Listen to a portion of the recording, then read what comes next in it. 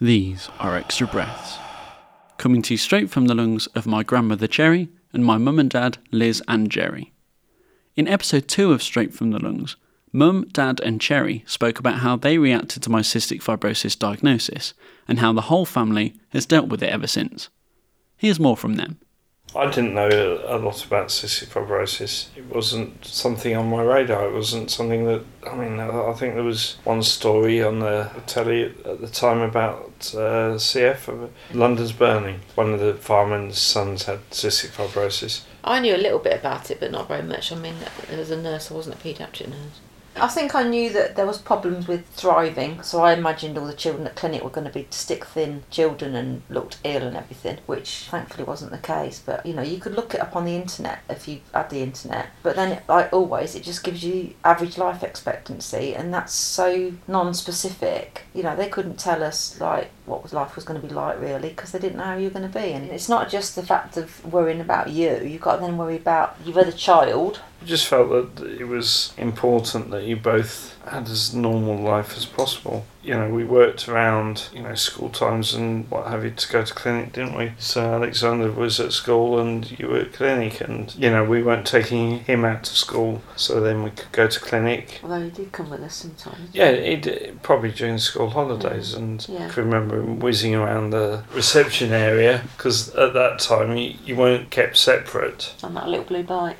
Your attention you were getting was attention that you had to get because of your condition. So you then had to have attention for the things that you were doing as a person without CF as well. So there was never any way that Alexander was going to get the same attention as you, because part of your attention was the fact that you needed it for your CF, and you didn't ask for that. It was just necessity. So as a whole, you were going to get more because then we wanted to give you the attention for whatever you were doing, whether that be stuff at school, your clarinet, your concerts and things like that. Then Alexander needed it for his swimming and his robot stuff.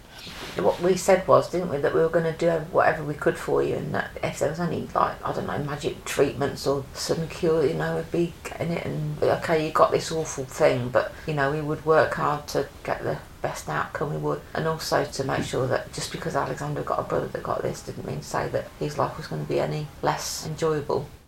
When I was 15, Mum and Dad went on holiday, and Cherry and Graypa, my grandfather, looked after me. It turned out to be quite an eye-opening experience for them. Yeah, it was a good thing to learn how much there was, because it's sort of all hidden, really. It's all done before we all meet up. And also there was always the worry of what you'd eat or what you wouldn't eat. You and Alexander were awkward little beads about food. Now you eat so many different things now. Well, you've gone vegetarian, so. The only memory I've got of that time when we looked after you was burning a hole in your bedroom in the parents', because I'd got a broken wrist. That was the trouble. And I couldn't hold the hairdryer, so I was sitting on the floor with a mirror. I think there's a full-length mirror resting or something, trying to do my hair left-handedly. And I put the hairdryer down and burnt a hole. And I think you more than one said, and you came and saw us and burnt a hole in the carpet. Yeah.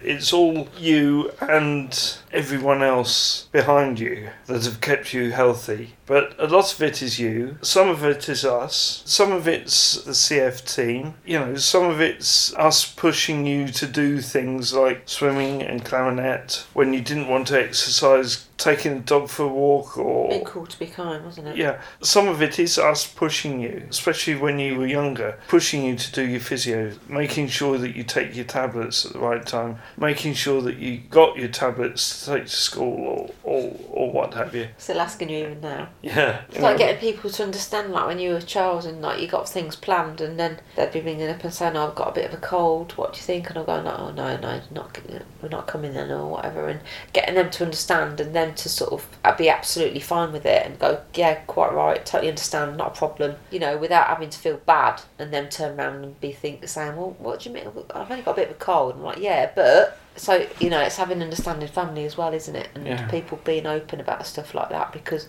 it could have hit you potentially a lot worse. And the Nottingham team being very understanding, Amanda particularly, listening to me and understanding me, and because I used to worry about a lot of things, but she never used to make me feel like I was a bother. I remember the first clinics we went to, though, I used to hate going to clinic because I used to come home and it was just so much information. It was just draining, wasn't it? And I used to come home and just be having dreadful headaches. I just feel like I can't listen to any more information. There's just too much to take in. Mentally exhausting and emotionally exhausting. I think sometimes if we'd have known now how you're going to be and how you're going to turn out, I almost wish we could have done, because I think that would have made our time with you as a child more enjoyable, because there was so much worry all the time. But then again, maybe if we were like that and less worried, I wouldn't have been on as alert as much, and therefore wouldn't have kept you as well. When you used to cough as a child and be poorly, lying in bed listening to you coughing, and I used to count in between the coughs, thinking, I've got to 20 this time, it's 25 this time, I've gone back down to 15. And I used to lie there, and I never used to let myself go to sleep. So if he can't sleep, why should I sleep? And then your dad would be fast asleep, and I'd be like, how can you sleep through this? Some of the time you should be asleep anyway, but I just couldn't sleep. This isn't when you were young. I used to lie there when you were ill and just used to listen to you and just be willing for it to be less, there'd be more space in between, so that meant it was getting a bit better. Or when I got into bed with him trying to get him to sleep. You'd move and you would wake up and... When I got you off to sleep, and I used to get one leg out of the bed, gradually get that down. I don't know why I'm not amazing at yoga or something by now. And then I used to sort of slide down the bed and then gradually get the other bed out. So you're lying out of the bed with two legs out, but you've got your body in there, and you just gradually try and slide out of bed like a worm and do it without you waking up. There's an old-fashioned idea that a woman and her mother-in-law have an awkward relationship, but in our family, that couldn't be further from the truth. Yes, I absolutely adore her. And not just how she looks after you and Alexander and copes with everything. In a jokey sort of way, the fact that she chose our son, Jeremy. Who on earth is going to choose our son? That's always a joke of parents. Well, it's not always a joke of parents, because some mothers are so cross if their girlfriend comes along. And we're grateful that a girlfriend came along and that was the wonderful list. So my love for her has got more and more and more, actually. Didn't start off with love, it certainly got on more and more as to how she copes. And she does look worried sometimes, and she cares about us tremendously, really does, and is always sort of phoning up and going to sort this out and sort that out. She'd much really prefer to be on the spot than miles away. It makes it difficult for her.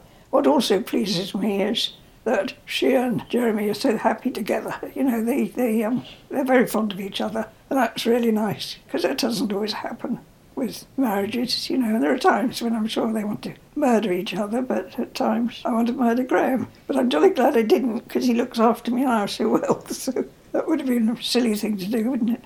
I think he comes into his own, actually, looking after somebody.